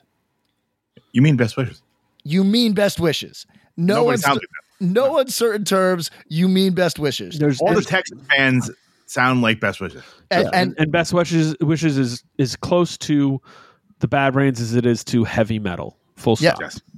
And so, look, and I like Best Wishes, so I'm not mad at that thing that people do. But Age of Quarrel is a better shirt. Best Wishes to me is a better record. But I understand I'm in the minority. I think it's the opposite. I think the Best Wishes artwork is my fucking favorite. Good. It's good shirt artwork. That's You're right. You're right. Good shirt, fantastic. You're right. You're right. But I don't know. The fucking nuke is good. But it's great. But I mean, yeah. Now, is there, Bob? There anything on here? I had always a take that always got me in trouble. There was a song that I would skip when listening to Age of Quarrel. Is there anything on here that you go, I don't need it? A 14-song record is just as good, if not better. No, I'm a start to finish. I'm sorry. Are you talking about Secrets of the Truth? That's the song, man. And I don't know why, because it's a hard song, but I go, I don't need 4 minutes. Everything else is a minute and a half. Then that comes in. It's a little too slow. So here's the my riff on this. That's the Skanking in the Pit, slow, catching your energy track. Catch videos of Age of Quarrel and seeing half of Bricktown moshing to that, like slow, like jamming mosh to it. Like we might as well not be wearing shoes, kind of thing. Like slowly. But I understand why. Tom, you are not alone in that take, nor should you be. I love the song, but it's not. It's there. It's in terms of, I do kind of mean that. That is them going, okay, Bad Brains have reggae. We can't do reggae songs, right? Right? Not right now. Right? Well, how about if we do this kind of jammer, like this? But that's a mosh. But you know what, though? At the time, that was probably not a mosh part. No. It's just, no. Now it's a skank part. But back then, it probably was just like a fucking... Yeah, it's a slow head bopper kind of thing. So this record pulls me... I just think it's a very intense record. I think sets the stage. It sounds like the streets. Yeah. It sounds like New York City. More than any record. This and Set It Off sound like New York City more than anything. Yeah, you know what? This record, to me, Tom, hot summer day in New York where you can feel the heat coming off the pavement, off the sidewalk. And you just want to murder everybody. Yeah, and you got the like weird... Patrick, you'll relate to this too. You got the weird sweat on your legs that you know is dirt and filth that's just like sticking to you. That's this record. Just incarnate. Perfect hardcore record. Yeah, I love it a lot. Who's this record not for? Okay, this is for both of you guys.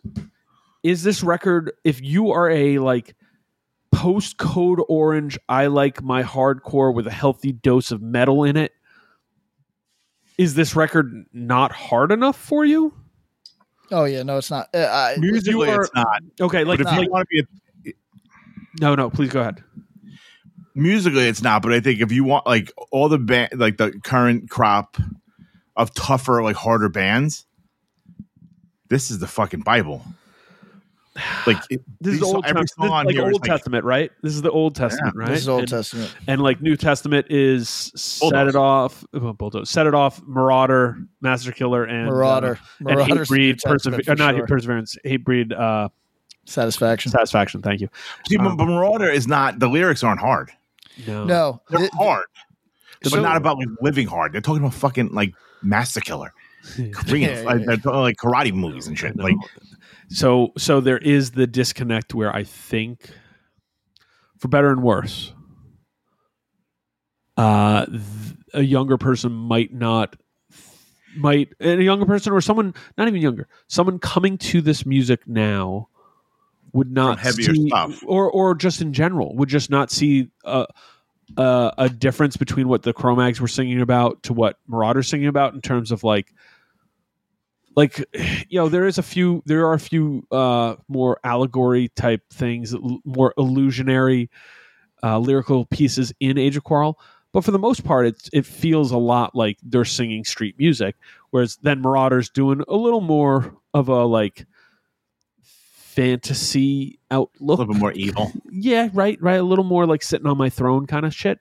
But I don't know if that matters to someone now. If you're coming into it brand new, you see them both as versions of unreality. Yeah, you know what I mean? So, sure. Patrick, what else? You did say you found yourself more on this record than any prior time. Yeah, this is going to sound like the faintest of praise, but it's. I was just in the mood to listen to some hardcore today, and it is definitely that. You know what I mean? Like, and this is that. Yes. I mean, it just put me in a good mood because it was well done hardcore. So I was like, and that's exactly what I wanted to hear. So even though it's not one that I would necessarily listen to, I was like, well, I got what I wanted today. You know, all right, so if it's Cro-Mags Age of Quarrel or Black Flag Damaged, I'm reaching for Age of Quarrel. I mean, weirdly, I am too. It is a blowout. All right. This one I think is going to be fun. Actually, you know what? Let's save that one for the end. Agnostic Front, Victim in Pain, up against 7 Seconds, The Crew. Two very different records. Oh yeah, happening almost concurrently. Yes, opposite ends of the country. So okay. 7 Seconds, The Crew. Patrick's basically said this already. This record is meatier and deeper than you remember. In my head, and I said this pre-episode, I was like, The Crew and Walk Together, Rock Together are, chapter 1, chapter 2 in my 7 Seconds book. But I always forget how many more pages there are in chapter 1 than chapter 2, and I think I might be a Walk Together guy. That said, The Crew is my favorite undeniably melodic punk record, probably, outside of Walk Together. I think this is great. I think it's influential, but another one where there's so few bands who actually sound like this band, but tons who took from it. And to be honest, mid-'80s DC, I think, took a lot of nods and notes from 7 Seconds, though there aren't really many, and maybe you could say Dag Nasty a little bit, but I think they just took a lot of cues from what 7 Seconds did on these records and went and did something different with it. I just for our listeners who don't give a fuck about 7 Seconds, I just want to point out from 84 to 89, they put out a record a year, and every single one of them is beyond awesome. Beyond awesome. That is so incredible. And I'm just like wrestling with it now. One of them's a live record, but I'm just a record a year that's just phenomenal. Okay, so to what Bob said,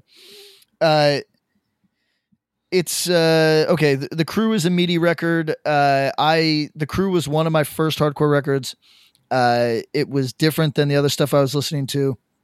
I loved Minor Threat, but this was a step even further into melodicism, and there is a limit for me. That limit is the Descendants. But 7 Seconds made a deep and abiding impact on my understanding of hardcore music. So I have to take that out of the equation a little bit here. And this is a record I have like a lot of fondness for. So I have no problem saying Bob is correct. I don't agree it's Walk Together. I would actually put it past. I would go further. New Wind? You're going New Wind? I would go New Wind. Yeah, New Wind's really good. But as was the case with stuff like Damaged, etc., sometimes the important record is not the best record. There's people who want The Crew to be the best record because it's the most formative.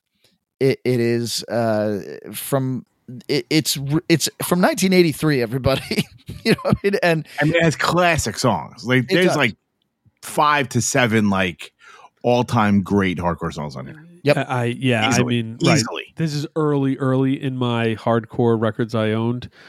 And like listening to this is like putting on a pair of sweatpants that I've worn for fucking 20 years. I love it. And I think they've done a disservice because these songs are so big.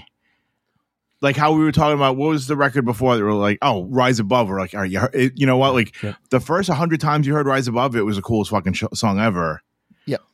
But I think like, but not just Boys Fun and Young Till I Die. Oh.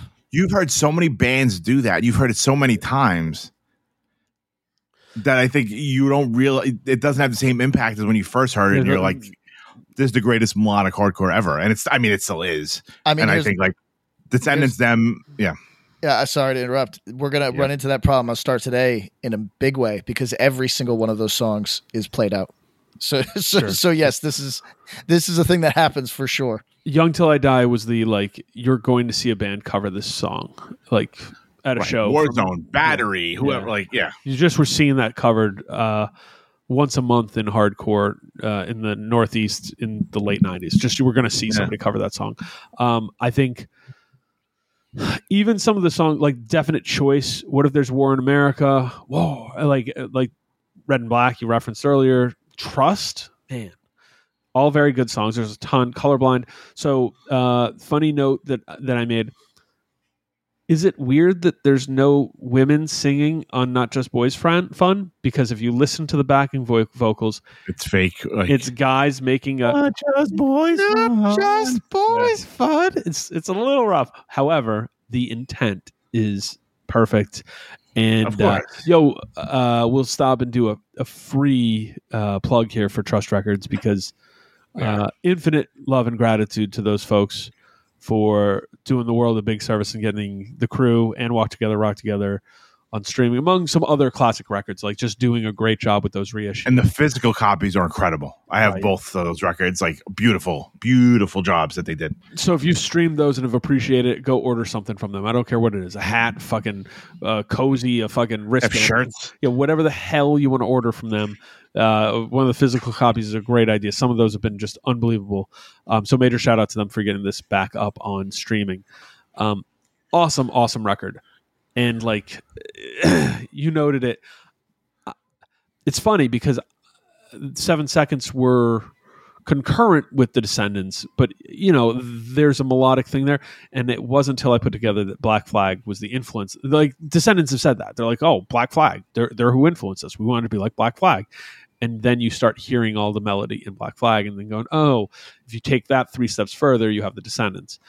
7 Seconds kind of, maybe they had a little Black Flag. I'm sure they would cop to it and say we had some Black Flag in our DNA, but they just did something different, honestly. And might have as much like Sham 69 in them then, or whatever. Yes, thank you. Yes. They really they did something different, and I think how they evolved as a band is really fun. Listening to that career arc is really cool. New Wind's deserving. I think everything up to Soul Force Revolution is really worth your time. So give it a chance. Praise, great record. All right. Let me just kick in. Hold on. Mm-hmm. If you're listening to this on Tuesday, the 18th, 7 Seconds are playing in the Northeast. That's true. This coming weekend. Really? Yep. Yes. July 31st, they're playing the Black Cat in DC. Okay. Hell yeah. July 22nd, they're playing the Stone Pony. Oh, shit. Bouncing All right. Souls. Oh, yeah. And then know that. July 23rd, it's them at the Meadows in Brooklyn. I will be there. And it's like Jive Bomb is on one of them. It's so 7 seconds. I think in Washington. Let me just pull it up. Give me a second. Yeah, it's worth it. Oh, it's one step closer in 7 seconds. Are you fucking kidding me? Yeah, that's a banger. Hell yeah. And then Brooklyn is like Taking Meds. Jive Bomb is on one of the shows, I believe. Taking Meds for our listeners is completely underrated now. It's really good music. Right. So it's Sunday, July 23rd at the Meadows in Brooklyn. A fucking small place to see fucking 7 seconds. It's going to be a fucking ripper, and I'm very, very excited. Or you can go see them outside on the beach at the Stone Pony. It's like the Menzingers, maybe. Yeah. They're summer shows. They're one of their big summer shows. So yeah, hell yeah, yo, gonna go see 7 seconds next weekend. All right, boom, yeah, love it. All right, a band who I think everyone should see or have seen already, but if you haven't, make it your beeswax to see Agnostic Front. But this record's from 1984. It is called Agnostic Front, Victim in Pain. 83 or 84, I don't know. You guys tell me. Agnostic Front, Victim in Pain. Stone cold classic. The definition of New York hardcore to many people. I think it's between. Yeah, no question. It's between. So Tom, this is where we get Old Testament, New Testament. To me, the three wise men are Victim in Pain, Age of Quarrel, then Set It Off. There's many people who are throwing in Marauder, Master Killer too. I think you would throw them in there, but I don't know because I know you got a lot of love. Yeah, you got a lot of love for it, but yeah. So that said, Victim in Pain is. I mean, we talked about Youth of Today before. I think the fellas in Youth of Today would tell you, like, we might have been a band, but we wouldn't have been in the band we were if it wasn't for Agnostic Front. And there's a lot of bands with that story. Dude, Victim in Pain, like the record release show was like where every band started. Right. Like Sick of It All was like, yeah, we all went. We're like, we got to be a band. Like all these bands, everyone went to see the Victim in Pain record release show in 1984 and left there being like, I got to do this. And it's like those famous stories. It's like, yeah, I'm like standing and talking to some guy and he's like a really nice dude, like really welcoming. And then he gets up on stage and puts on his guitar and it's fucking Stigma.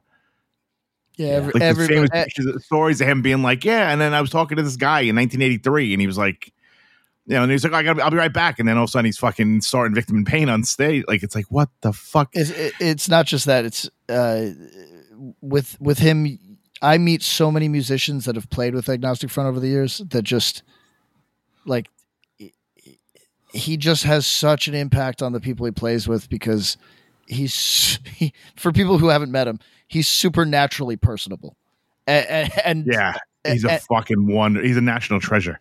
And it makes such it's really funny when you tour and you talk to guys who are just a tiny bit older than me or sometimes a tiny bit younger than me who opened for them in wherever fucking Dallas. You know what I mean? And just had like a soulful conversation. Right, with like 65-year-old Vinny Stigma. Yeah. Incredible. So but all that said, let's take a look at this bracket for real, though. Think about the first.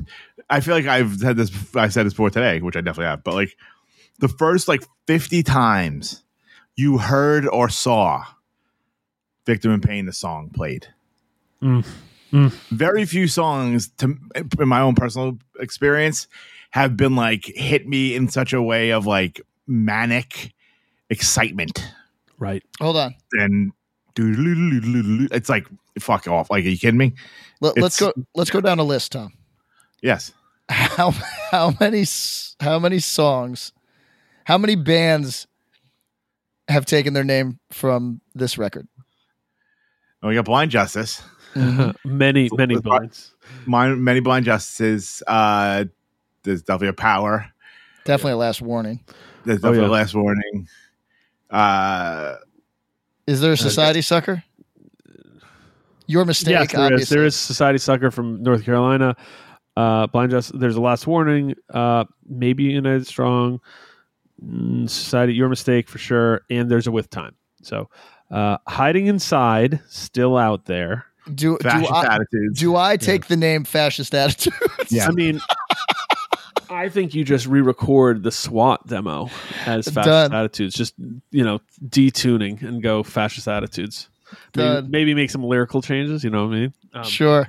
You got all right. So, but here's the thing, Patrick. You've talked about this, but many episodes or someone's first episode, AF wasn't super relevant to you till about 5 or 6 years, 7, 8 years ago, whatever. No, less, probably 5. It honestly just, it was never ever in my reach for ever, and it's only in the last couple of years that I go, oh yeah, let me put that on. You know what I mean? So I don't know. I think honestly, if you went from the bands that I was listening to, for example, Minor Threat, for example, 7 Seconds, I think Agnostic Front has very alienating vocals by comparison. For sure. It takes you a minute. It does. And which is crazy for me because I was also at that time, I owned, I mean, I don't own too many records anymore, so this is not dissing them. I had multiple Brothers Keeper records at some point. You know what I mean? So like, it's not, and Tom, your voice is of a higher register too. So it's not like I'm like opposed to voices that are like heterodox voices for hardcore. No. But I mean, you're looking at I think HR was the same, that you're kind of like, this is going to take me a minute. But then you have someone like Kevin Sackins obviously has the most welcoming voice in this list. For sure. Rollins might be number 2. Interesting. Right? I mean, I don't know. Are we voting? Let's vote. Let's put this out. I mean, I love both these records. This is a fucking terrible choice. I am going to vote here. Fuck. You know what? We'll let Pac break the tie if there is a tie. I'm going to go Agnostic Front. I'm going to go Agnostic Front by like the slimmest of margins, just because I was born in Brooklyn. I feel like I have to. Okay, I'm going 7 Seconds, but I respect your decision, fellas. Okay, then. Gorilla Biscuits start today up against Minor Threat, Out of Step. Take. These records share a lot of interesting DNA. Yeah. Let me explain. There is a lot of flair for the dramatic. The drumming on both these records is so much more interesting than your average LP. I mean, this is a list of exemplary hardcore records. The drumming on Rock for Light's great, but it is a different thing. Age of Quarrel is unreal, but the drumming on Start Today and Out of Step is playful and unique and has such fun interplay with what the rhythm section's doing and what the guitar, like what they're doing sonically. Tons of personality on both these records. A lot of melody, but kind of unique. Gorilla Biscuits set a different template by the time they did this. I don't know if anyone's actually ever done the Out of Step melody musically. I don't think, maybe you could point at Embrace, but everybody'd be like, that's cheating. Because even stuff like Rise of Spring, they're not doing the same thing melody wise. No, I can't think, by Fugazi, Ian's doing something really different. There's no other DC bands in the mid 80s who are trying to do what Out of Step did musically, and especially vocally what Ian's doing. And there's just a lot of shared weird DNA. I want to say this. Both of these records are confident in a way that I think is shown through in the conversation we had before about kind of that, like, being self-aware. Yo, Ian is on this record going, ho, ho, ho, and being silly, but playful about a serious-ass topic that he's not fucking joking about. You know what I mean? That's the thing. That's why I don't think it's not Waka Waka. I agree. That's the part. I'm poking, but it's not Waka Waka because he is playing a role that he's like, yeah, fuck the fuck off. Like, if you talked to him about it and said, hey, that's a silly song, he would probably get mad and go, no, I am serious about that topic. Like, I was being facetious, you know what I mean? But I'm not playing with the content of that. Yeah, I'll be honest. I don't know if he's much of a plain guy. He's like he's a self-serious fucking guy. And there's a withering component to basically everything he says. I think, and this is part of what we talk about with Fugazi phenomenon of it being a little arm's length. He just has a way about him that is potentially arm's length and off-putting. Well, here's the thing I want to say real quick, because I think I don't disagree, but I will say there's a really good chance that this is a guy who can take action figures and smash them together and play. You know what I mean? Like, brah, psh. But the things he's serious about. And it is a serious thing to him. And he's like, no, that's not a playing issue. I will say that I also, in conversation, I think you can read about this. This is somebody who was in theater as a high school student prior to Minor Threat and his music career, which would probably explain why he's such a powerful front person and emotive and all these things that you'd want, like exactly what you want. And I don't think he'd shy away from being like, yeah, the drama is a part of performing. And there is that. But his content lyrically, that's not a joke. That last Embrace show, he's basically doing classic pantomime. You know what I mean? He's really acting it out. No, well, and I mean, I think if you see any Minor Threat videos, the guy he will ham for the camera. You know what I mean? Like, it's fantastic. He talks about holding a can of soda was because he saw some Circle Jerks video where Keith Morris is holding a beer, and so he's like, "Oh, I'll do this so I feel like I know what I'm doing with my other hand when I'm up here singing it first." All that kind of silly shit. So, anyways. Tom, you said something that I think is worth getting into about the record Out of Step. All right, I'm going to say it, and then I'm going to dive behind my couch before I catch any shots. Yeah, this is going to be the time where Patrick wants to punch you, maybe the first in podcast history. I welcome it. Here's something to throw out there, man. Do yourself a favor. Look at this track list. Yeah. I'm looking. I'm staring right at it. Okay. Pull up the first 2 7-inches. Pull up that track list. Yeah. The only song, there's maybe 2 or 3 songs on here that might belong in the same fucking stratosphere. Yeah. As I don't want to hear it. As fucking Filler. Filler's the top 5 hardcore songs ever made. Look at this is the second CD of the discography, and I think it's still wonderful and it's great. This has a different fucking record cover. Y'all ain't talking about it. I could not disagree more. I think It Follows is a 10 out of 10. Think again. Betray, great song. Think again. Now, I am a partner to a woman I love very much. I'm sure that my gravestone is going to have to make mention of that. If she leaves me, and I could just put whatever the fuck I want on a tombstone, it's the tombstone's going to read "Think Guilty Again." of being white. Oh, sorry.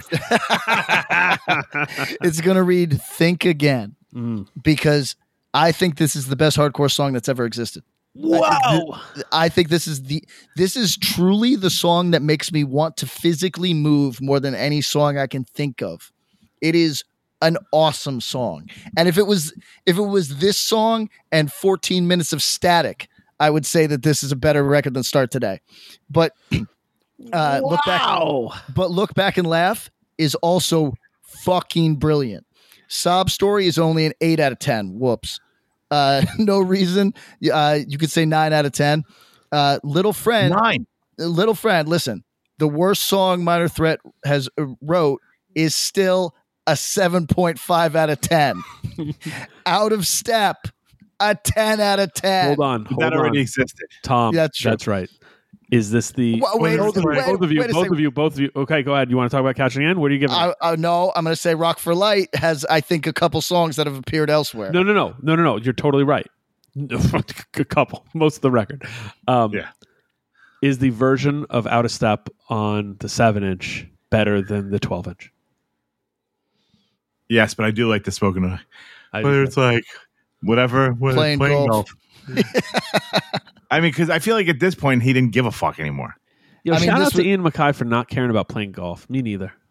Yeah, I couldn't care. I like disc salad golf. days. I like disc golf. I like mini golf. I think there should be maxi golf. Have I talked to you guys about maxi golf? I don't think you have. Play with giant balls. No. Same size ball. But miniature golf, oh, you're playing through a castle? No, motherfucker. It's a real ass castle you walk into. Everything, it's miniature golf stuff, maximum inside. It's big. It's just just like big. Like, so it's like, oh, I'm putting through this lighthouse, and it's like, oh, you putt through, and it's big, and there's different things that go on. Maybe partially the plot line from Overboard with great movie. But who knows. So, okay, I'm doing the side-by-side between the self-titled and this. I'm going to say that the self-titled has more important hardcore songs, more all-time hardcore songs. And I'm going to say that this record is better. Okay. I mean, that's a fair, but I'm not. That's a personal choice. This is not besmirching. This record is incredible, and it's better than 99% of hardcore. But I'm saying, like, if you split it up and not listen to it in terms of the discography record. Yes. Like, those first 14 songs are just unbelievable. Yes, here's the thing I gotta say: they're all 10 out of 10. I might like Salad Days. I think Salad Days as the last song is truly some alpha omega. The band. It's unbelievable. Agreed. That song being your last song is so the forethought, the fucking everything. Oh my god! My god! But wait a second. Mm-hmm. So there's a song that kind of presages Salad Days. That's right. This, which is It Follows, right? That's right. And or Look Back and Laugh, you could say too. But It Follows. So the thing that I am really affected by at this moment, Tom and I have talked about Cursive a great deal. I won't belabor it. Something that makes that band really special that I've been really honing in on this past week is the angle to the lyrics. There is an angle to songs that you don't like. Love songs aren't love songs to Cursive. Love songs are emotionally complex and often ugly to Cursive. Right, and a lot of booze. And It Follows is as complex a song as hardcore had to offer at this time. I think it is fucking genius. I think Look Back and Laugh has way more complexity than it's given. So here's the thing. Here's what I want to say about Out of Step. We're going to kind of start wrapping up here because we got to talk about some records start today. Look Back and Laugh. If you read the lyrics, Minor Threat basically all but broke up before they recorded this record. Yep. Dudes' heads were in different directions. Friendship ceased to be. Sure. Go read these lyrics and read a reflection of somebody who's a part of a thing and feels weird about being a part of a thing and also rectifying change and difference. It's fucking very good. 2, Out of Step is a complete reinvention of Minor Threat's sound. If you listen to the 2 7-inches and this, it's an you could certainly call it evolution.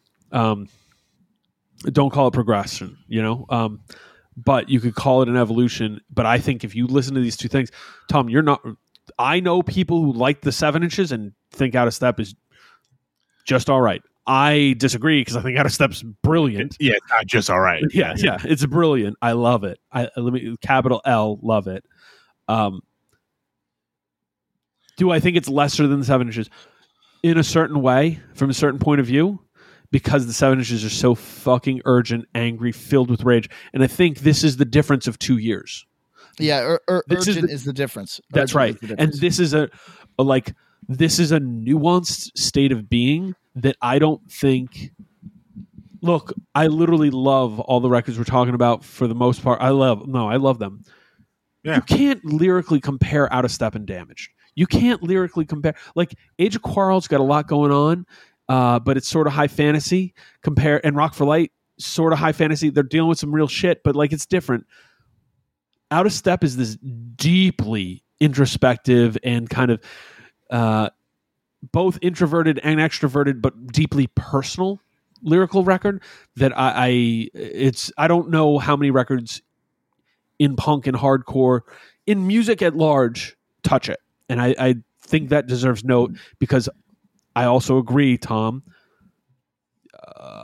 The first 7 inches is my favorite Minor Threat record. I can't say I like any other hardcore records more than it, as much as probably, but not more. And like I said, to me, my favorite 2 Minor Threat songs are Filler and Salad Days.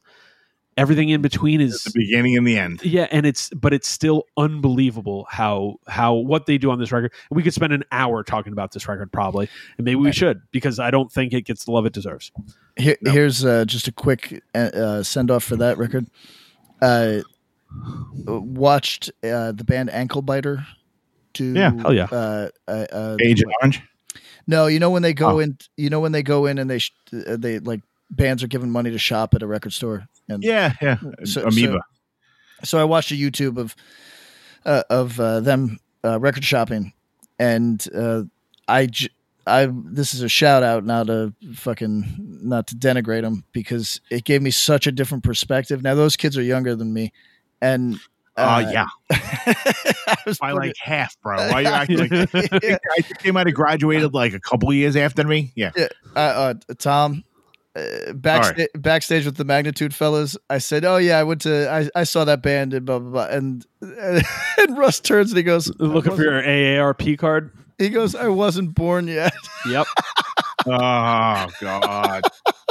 Anyway, I put out an LP before those dudes were even born. Oh shoot! Yes, you did. Yes. God damn it.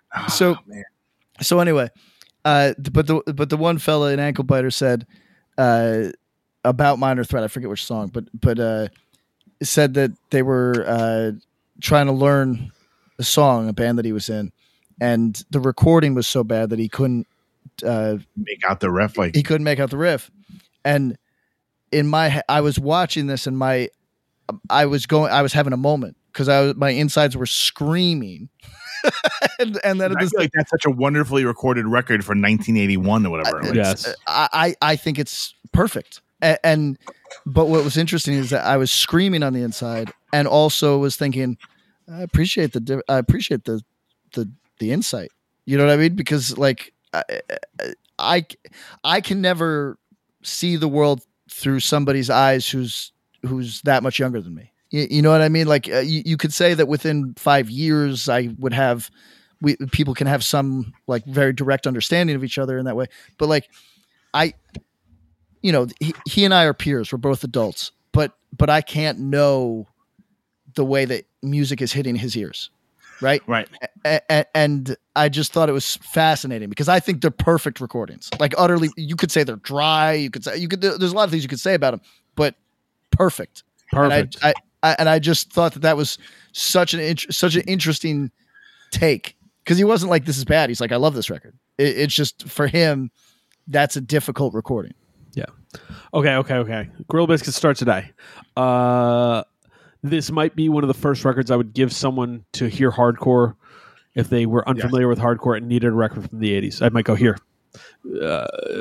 Not to say it's easy listening, but I think it's so palatable. It's so palatable.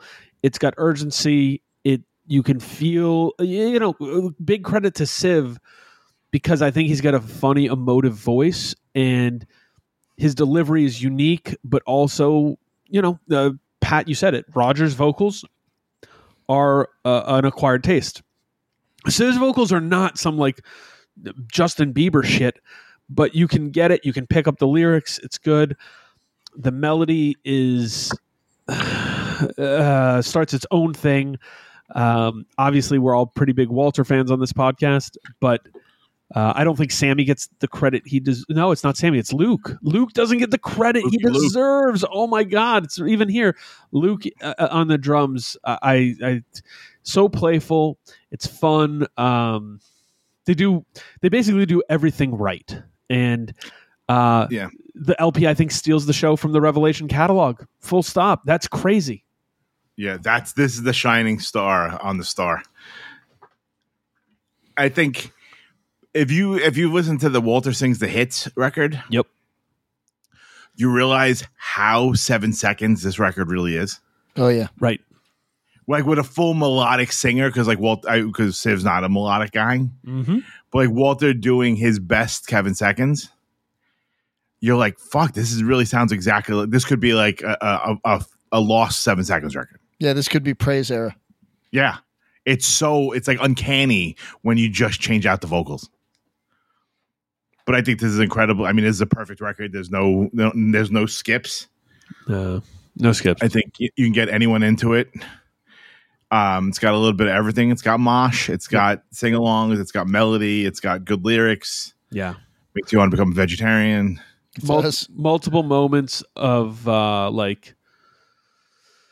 just like emotional resonance and connection. I mean, some of that could be called nostalgia, but I feel that on a lot of these. But this record just really hits these spots where I think it hits exactly what you want from music. It makes you feel things, and I don't think you can say that about every hardcore record. And the best ones do, and this one does. And I think I said it about either records where they, the confidence level's high. The Gorillaz Biscuits 7-inch, GB 7-inch is great. It's a great hardcore record. It's really fun. It's really good. They almost have no such reason to come into the room and hit, you didn't have to hit him that hard. Like, this is a boxer coming out, and it'd be like, oh, that guy's pretty good. And then it's like, ding, ding, boom, knockout punch. And you're like, whoa. It's incredible. A record that always left me wondering, and still to this day, what would have the second GB LP sounded like? And we've talked about it here. Set Your Goals. There's a lot of GB on that, and it can scratch your itch if you're wondering.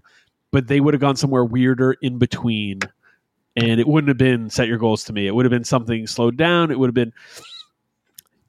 My hypothesis is it would have ended up somewhere between Start Today and the Turning Point LP, some more, and maybe throw in some post-hardcore, and it would have been fascinating. So, all right, Pat, anything on Start Today? Just a really good record. I don't need it to be this long. No, it's not long. I don't need this many songs, but it is. There's some classics. I always say Cats and Dogs is next level. Things We Say is incredibly what's the word when something is too heartfelt? It's earnest. It's a bit painfully earnest, but it is it's a great song. Start Today, obviously. New Direction. I mean, New Direction is just exists in its own. It's the ultimate stage dive song. Stage dive song. You're jumping off something. My feet feel like I should be leaving the ground when I hear it start. Like the racing drums, do do do. Yeah, and then everything. It feels like it should be running. Song. It's true. So it's a superior hardcore record. It's not out of step, but it's a superior hardcore record. It doesn't get credit for how raw it gets. I thought what you said about Two Sides, right? Did you say Two Sides? No, you said Two Sides. I think is a fun one. A competition, there's just some real honesty good on intention. It. Yeah, good intent. It's like, good oh my god. Good. I always like the good intentions because it was for God's sake, give me a fucking break. You don't even know my name. Ugh. And I was like, yeah, because his name is you don't know his name is Anthony. You think you only know him by Civ. That's right. Well, quick little jab. And Walter wrote it for Civ in Civ's voice. Yeah. Good job, That's Walter. The best part. Lyrical miracle. Start Today or Out of Step, guys. Fuck you guys, Out of Step. Bob, the fucking tiebreaker.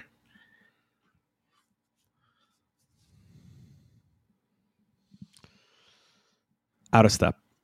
Good night. Oh,